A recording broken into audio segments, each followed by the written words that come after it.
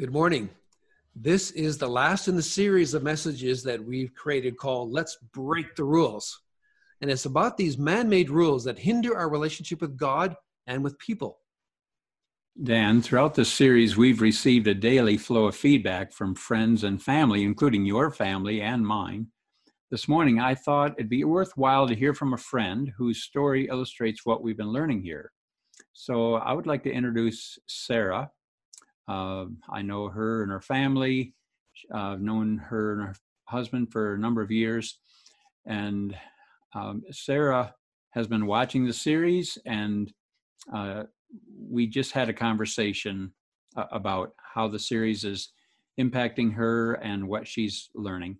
Here's what she just shared with us. I can sure relate to your story and those rules of don't talk, don't feel, don't trust, don't think, and don't choose, and don't change were also a part of my life growing up. My family would attend an annual conference, and I remember going there, and a lot of the topics that were taught were on how to die to yourself, and even to the extreme of submission to authority without thinking. And I just remember those rides home from these conferences and just feeling somehow satisfied in that refilling of realizing how bad I was and how, myself, as you said last week, Dan, about that dead horse thinking. And I actually remember them using an analogy very similar to that, and how our flesh just has to die. And so a lot of those teachings kind of primed me for joining a cult-like organization. And I remember when I left this organization feeling like, I just remember the frightening realization that I actually didn't know who I was. And it scared me, but rather than facing that question, I thought, oh no, I just need to put that to death. It's another one of those things that needs to be put to death. And it got me onto a treadmill of doing more, trying to do better, but yet in the end, I burned out. It was so profound for me, and it was really life-changing to realize that God was willing to meet me in the place of brokenness after I had tried so many things for God, that he was truly pursuing a relationship with him. And your rules and just your story, Dan, has been very encouraging and inspiring to listen to, and just even the realization of my own journey. It's been really encouraging. Thank you so much for sharing, Dan. Well, thank you for sharing what you've shared. If I could just ask you a follow-up question. So compare your life the way it used to be to your life today, living in the grace of Jesus. Can you compare those two lifestyles? Oh, I just remember such fear before, fear that was crippling, and just this immense weight of having to measure up to something I could never attain to. But the realization that was not what God was looking for from me.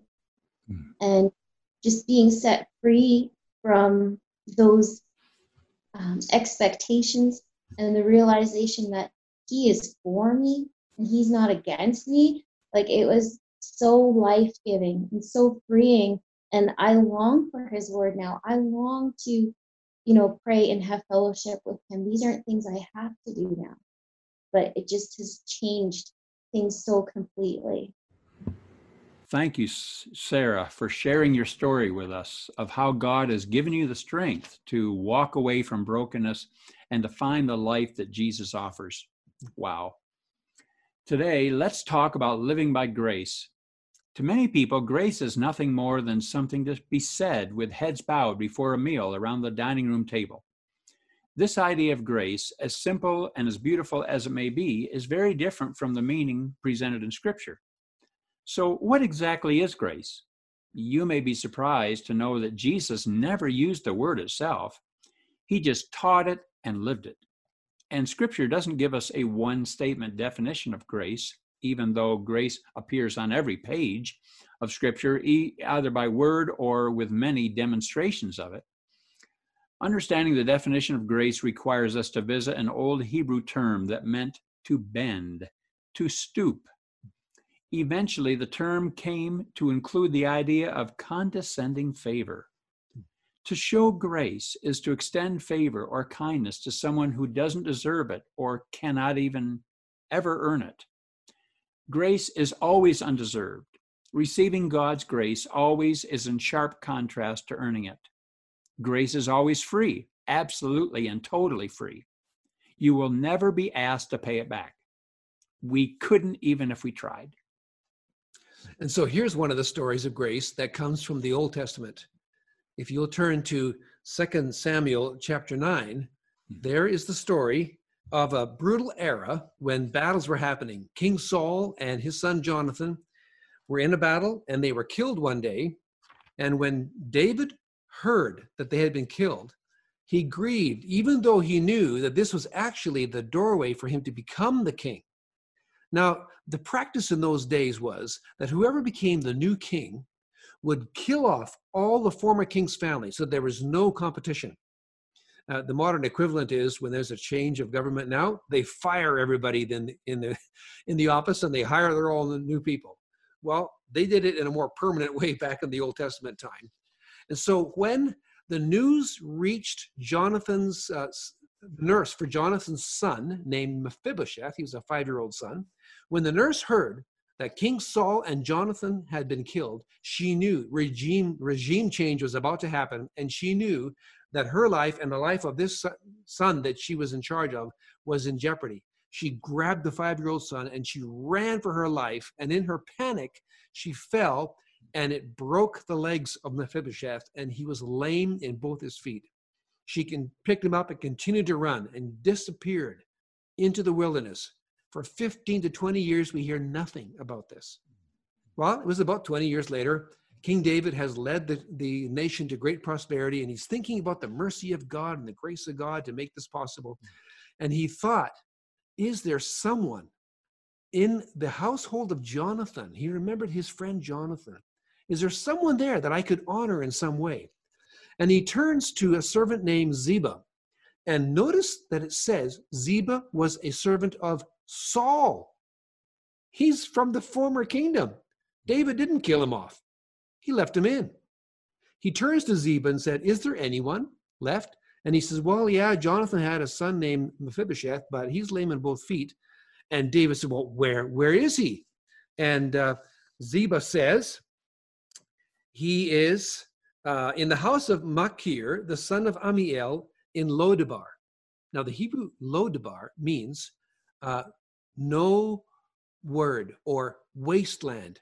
In fact, in the modern time, it even means don't know. So Mephibosheth had been hiding out in the wilderness, someplace where he can keep his head down, not be noticed, because he was afraid if he popped his head up, it'd be lopped off.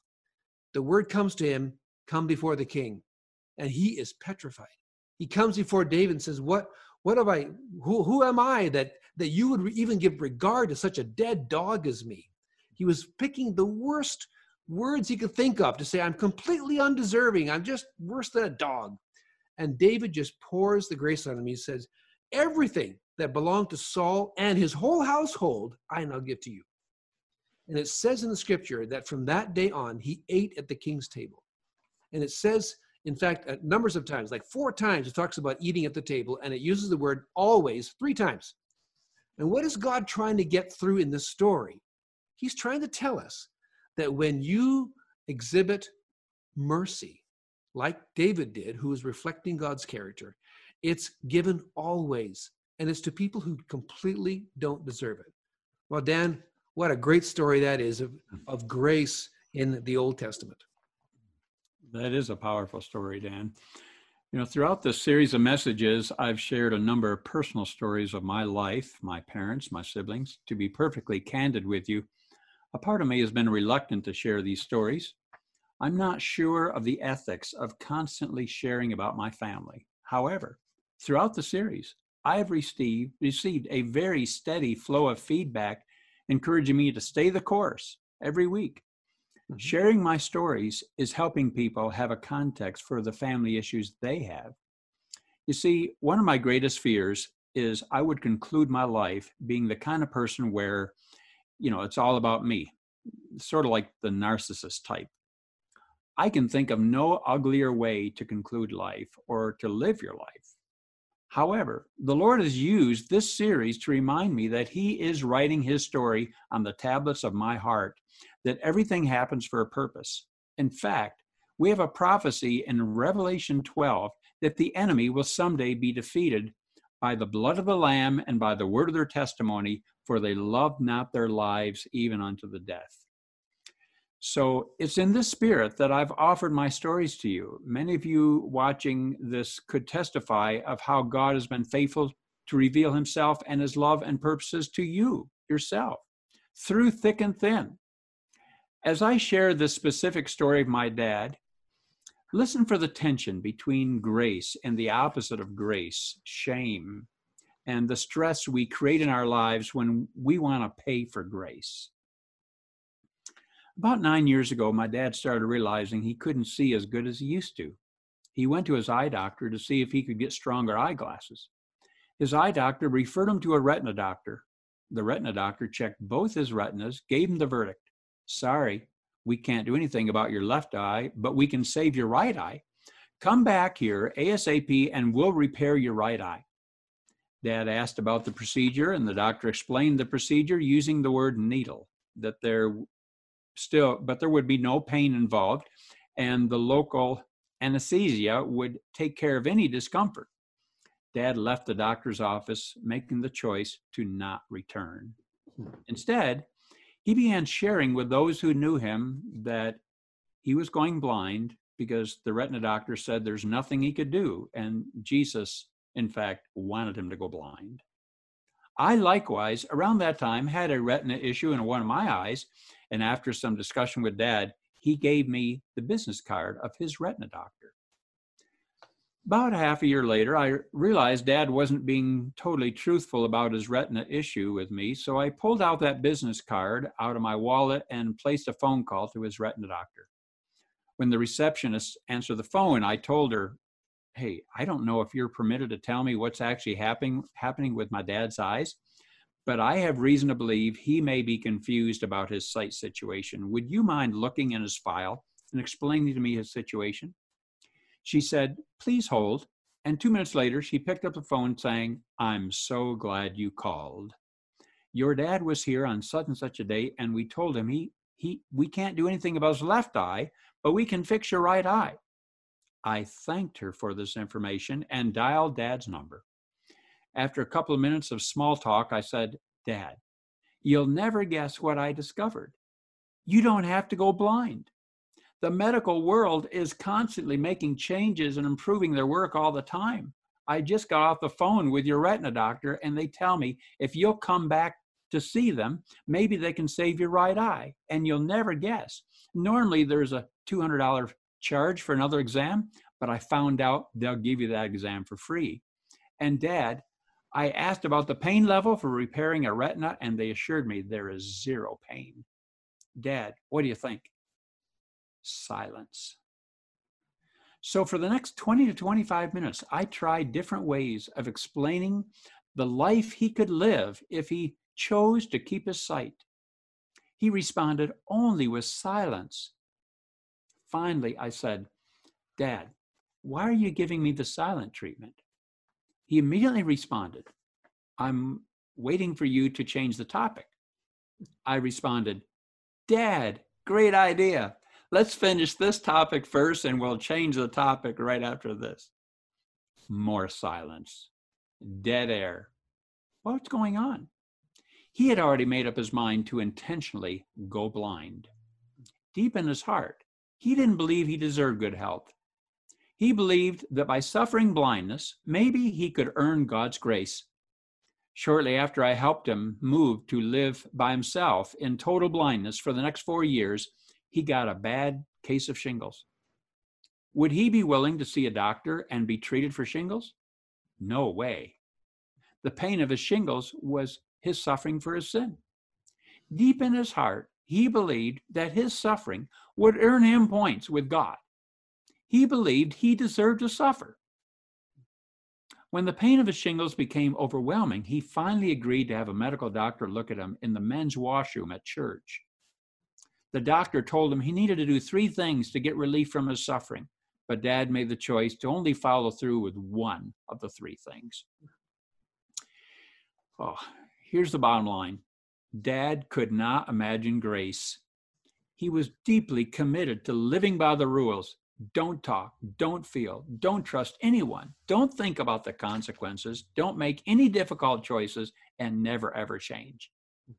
Grace made no sense to him. Why? I believe it's because early in his Christian journey, he was taught that we grow as Christians by working hard for Jesus. The teaching went, we are saved by grace, but we grow spiritually only through witnessing to others, working for the Lord, and sacrificing yourself and your family. Dear friends, my dad is not alone. We do the same thing. We make up all kinds of excuses for not accepting God's free grace. And Jesus offers a grace response to every excuse that we can come up with. And Dan, I'd like to give an excuse, and can you come up with a grace response? Okay, well, let's just role play this in here. Man, I deserve to be punished. Grace response is, by the stripes laid on me, you are healed. I'll take it for you. But Dan, my debt is too much. I've paid the debt. You're absolutely free. There's no debt left. But you know the way I am. I can't help. I can't quit, stop. I can't stop what I'm doing. Well, I've come to set the prisoners free, to break the bonds. Dan, you know how old I am. I'm too old to change. You can be born again, start all over again. I don't think so. I just don't belong. I'll adopt you into my family as my son, my daughter.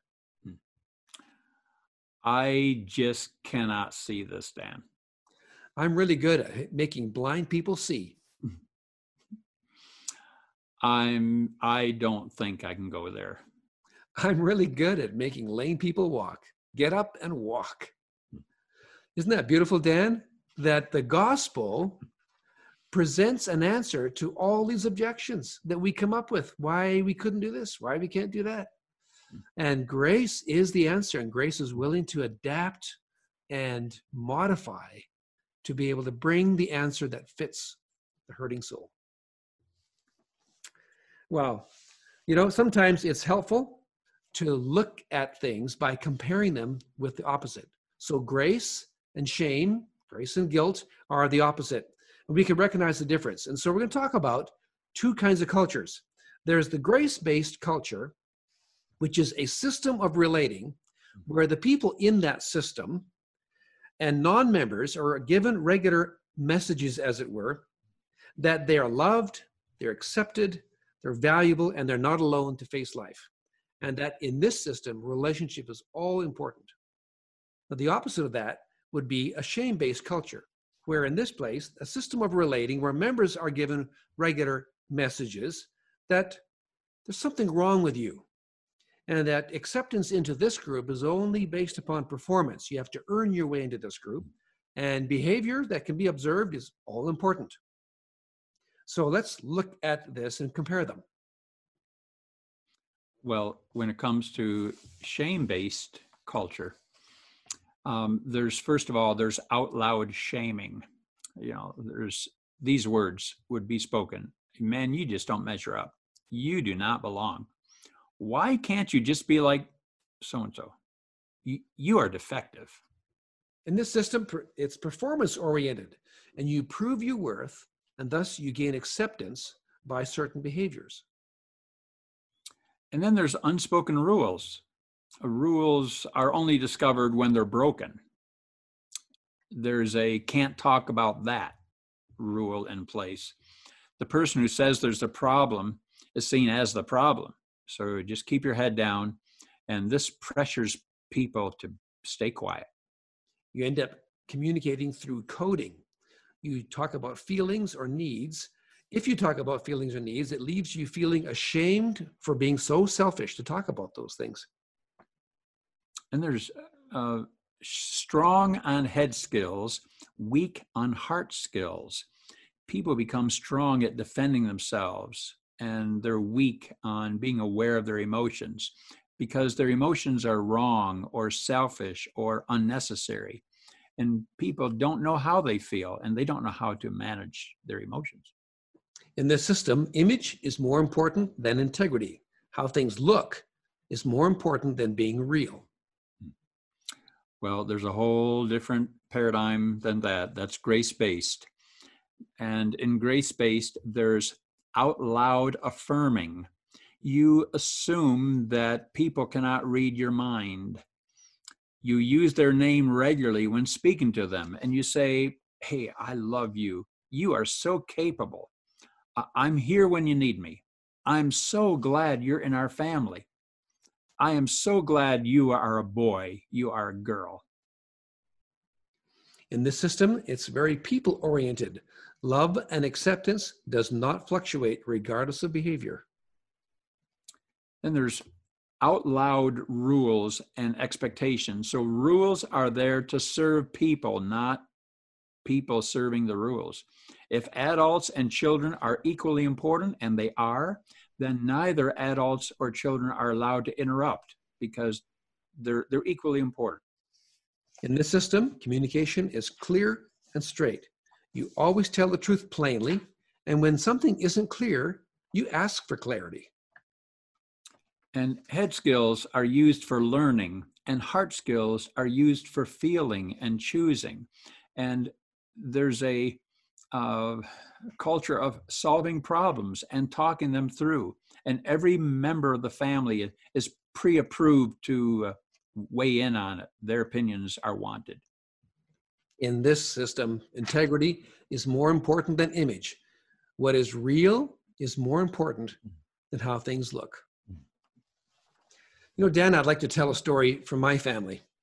Years ago, when my father was called to be a missionary in India, I, as a young boy, went with him. And when you arrive in that mission field at that time, the expectation was that the husband and the wife would both work full-time in the mission, and you would hire people to do the other kinds of work, like the gardening. So my dad was to hire a gardener. He asked the servants that were in the mission there to look in the surrounding villages and find the poorest man. And they came back and said, there's a young man who lives in this nearby village who, for whatever reason, has been kicked out of his home, and he's living off the garbage pile of the village. And my dad said, hire him. And this young man was illiterate, had no skills, no experience, nothing to offer. But Dad said, I'm hiring you. And he actually began to train him. And for all the years I was there, my dad had him as the gardener. And he explained, for example, how to save money. Out of each paycheck, he would save a little bit of money. And he actually saved enough money to buy a bicycle, and then to buy and build a house, and then to be able to afford the dowry for a wife. And he eventually became a father and a husband with a household. And 3 years ago, I went back to visit this man, and it was astounding. This is 40 years later. I meet this man, and the love and the appreciation for my dad and my family was just heartwarming. What a beautiful example from modern time of grace being offered to someone who didn't earn it, had no credentials to deserve it. Wow, what a great story. What a great legacy your dad left for your family and for India. What a great story. It may come as a surprise to some that God is not into religion. Religion doesn't cut it with God. Human efforts to get God to approve of us will never work.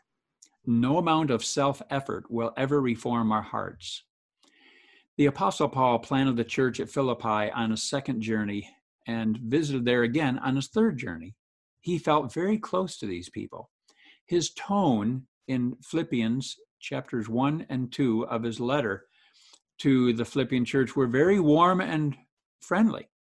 But in chapter 3, his tone changes to cautions and warnings. The church was not safe from grace killers.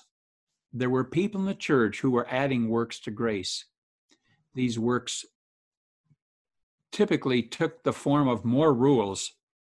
So the Apostle Paul offers a couple of word pictures in Philippians 3 to underscore the point that grace plus works equals a counterfeit.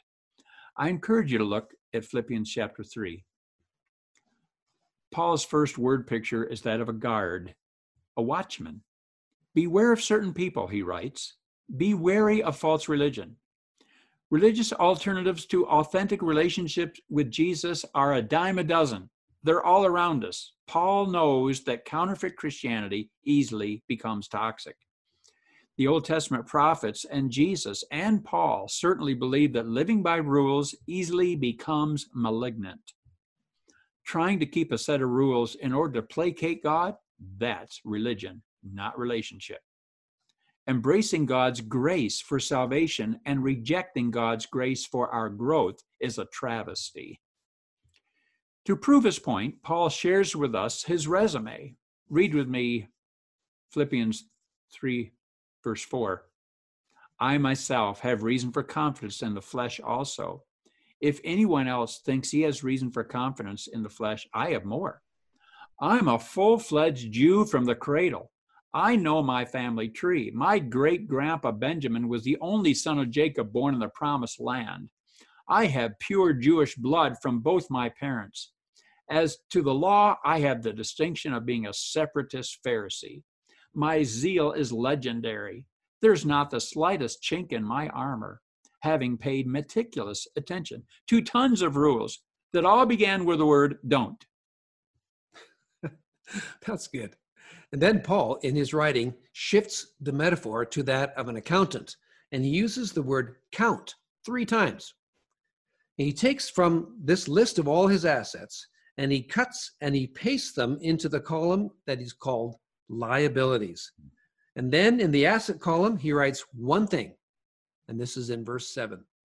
But whatever gain I had, I counted as loss for the sake of Christ. Indeed, I count everything as loss because of the surpassing worth of knowing Christ Jesus my Lord. For his sake, I have suffered the loss of all things and count them as rubbish, in order that I may gain Christ and may be found in him, not having a righteousness of my own that comes from the law, from keeping all the rules, but that which comes through faith in Christ, the righteousness from God that depends on faith, that I may know him and the power of his resurrection. Paul was not lamenting his loss. He was actually relieved to know he didn't have to keep working on these things and proving his worth. Then he shifts to the very next metaphor, and that of a marathon runner. And he admits he hasn't arrived yet and that there is a goal he's striving for, but he is determined he's going to go for gold because of this relationship with Jesus Christ that he was aiming for. And it's called to go upward in this calling with Christ. And he says, brothers, I don't consider I've made it on my own, but one thing I do, forgetting what lies behind and straining forward to what lies ahead, I press toward the goal for the prize of the upward call of God in Christ Jesus. Friends, there's no rear view mirror in this kind of grace. There's no letting your past determine your future. There's no wanting to live for the good old days. It's all about going forward with Christ. Is there a struggle in doing this? Well, yes. Anything of value includes a struggle. Winning a race means you got to go for it. And Paul says, I'm going for it. And he's reminded, we are reminded that the struggle to become a butterfly is literally what gives its wings color.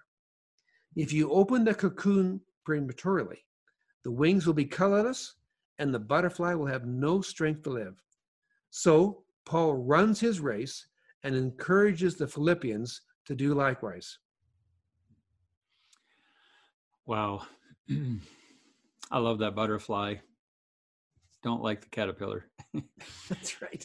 When the Apostle Paul wrote about freedom in Christ, the next criticism he bumped into was, you are into license. If people get serious about living by grace, they're just going to go straight into sinning. Paul says, no, that's not how it works. This brings up the issue of grace and fences. The first fence in Scripture shows up in Genesis 3. God had simply commanded, don't eat of the tree. Eve built the first fence about God's commands when she added the words, or touch it. Perhaps she thought, mistakenly, that the best way to avoid forbidden fruit was to build a protective barrier around God's commands. Apparently, she felt that obedience would be aided by being stricter than God. So fencing is done by simply adding to God's law. By her fence building, Eve bypassed the heart protection that God had offered through an open relationship with him. We do the same today. Fences have a way of replacing a heart relationship with God. Fences can become so much a part of the church scenery that we hardly can see them. The unchurched typically see them right away. The biggest fence in Paul's day was circumcision. The biggest fence in Jesus' day had to do with the Sabbath. Observing the Sabbath was the very heart of Pharisee teaching. The laws that grew up around the Sabbath would have required a big book to list them all. The Gospels record 7 clashes with Jesus regarding the Sabbath. The Pharisees could not imagine how a holy man wouldn't fully comply with their holy fences. Conflict over the Sabbath marked one of the primary turning points in Jesus' ministry. Prior to Matthew 12, Jesus was an irritating novelty. After Matthew 12, he became the object of intense scrutiny and eventually homicide. So conflict over the Sabbath began one Saturday as Jesus and his disciples were going for a stroll. Jesus was discussing rest, an appropriate Sabbath subject, with his band of friends. They became hungry and started to glean some grain from the fields through which they were walking. This was a normal activity for poor people, but not on the Sabbath. Well-established Jewish fences prohibited this. The Pharisees noticed and said something. The big discussion items for them were, what does remember really mean? When does the Sabbath start and stop? How does one make a day holy? And trickiest of all, what actually constitutes work? The two main schools of Pharisees disagreed on many fine points. The primary rabbis had a list of 39 fences, 39 rules that were out of bounds Sabbath activities. Jesus and the disciples were breaking 4 of these that day. Well, the question comes up in the mind, well, isn't there a place for some rules? Well, yes, there is. Now, when fences are good, they protect and instruct the innocent and the immature. They can have a positive emotional function. Knowing where we stand gives us security and satisfaction. But sometimes they can give us respect for the law. For example, the law of a land keeps us from evil and promotes social order. And fences can help shape positive habits that reinforce godly lifestyles, although they can become rote legalism pretty easily. Now, fences are not good when they're inconsistent with God's word. Jesus warned against building a case and then calling it scriptural. They may ignore special ministries and exceptions. For example, taste of music. Is that really a good fence to say or not? Bad fences ignore God's priorities. People are God's priorities. They forget who's in control. Jesus declared himself to be the Lord of the Sabbath. And fences are not good when they're not logical or consistently applied. For example, Jesus healing on the Sabbath, or getting into details like hairstyle or dress code. And there's an opposite outcome, bondage. The Sabbath was designed by God to promote ministry and not restrict it. Wow. That's a good comparison, Dan. I think there's a core principle here. When fences become our focus, they will more likely lead to rules-based Christianity or legalism than to lordship. When fences work, they can make the Holy Spirit unnecessary. None of us can live without fences, but we must resist the temptation to pressure others to buy into every one of our fences. So what's the solution? I need to pursue a solid relationship with Jesus and not seek a righteousness of my own that comes from rules, Philippians 3:9. God himself wants to be the focus of our lives, not fences. Only then will we find freedom. We'd like to conclude with a story from Jesus that speaks to this whole issue. This is a very famous story that Jesus gave. It's a story about two brothers. They both had everything they needed in a beautiful home, but the younger brother decided he wanted to kind of do his own thing. And so he demanded to have his share of the inheritance, and he left and went to a far country. And sure enough, he was unwise, made some friends who were really good at talking to him and getting money out of him. And when he ran out of money and couldn't buy them rich gifts anymore, well, his friends abandoned him. And he was in such a bad state that he actually had to go find a job. And the only job he could find was taking care of pigs. Now, in the Jewish world, that has got to be the worst thing possible. He is in the midst of a pigsty. He's so hungry, he's eating pig food. And in the midst of that painful spot, he begins to think, man, it was a lot better back in my father's house. I think I'll go back. But you know, I really don't deserve to be a son. I deserve to be punished for this. I deserve to be disowned. But I'm going to go back and see if I might just become a servant in the father's house. And as he's coming back, the father sees him. And the father runs for him to greet him. The son tries to put on this shame of having all the terrible things he's done, and the father will have none of it. He says, no, I want to put on a robe on you. I want to put a ring on your finger and special shoes on your feet, and we are going to have a party. He would not allow the son to go into this groveling, shame-based kind of living. He says, no, you're my son, and come on, let's party. When they go in, the older brother, who's been very careful about keeping the rules and being very straight and being very responsible, says, what's all this about? Here, I've been slaving my whole life for you. I never had a party. And you, for this son, you put on a party. And the father says, you need to understand, he's still my son. He's never stopped being my son. Come, join the party. And you know, this is God's invitation to us as well. We who may have strayed like the younger son, thinking we deserve to pay for it now and be disowned, the father will have none of it. He comes running. And this is the only time in scripture where the father is told to be running. And he's running to bring the wayward son or wayward daughter back to him with no punishment. It's a party. And the other one, the older brother, is a warning that sometimes those who are very careful at keeping all the rules and doing everything right can get a little bit put out by this incredible grace, this freedom, this being forgiven and just welcomed in and no penalty or anything. It's really amazing grace. What a story Jesus gave, which illustrates our Heavenly Father and his attitude toward us. Well, that is a great story, Dan. Thanks for sharing it.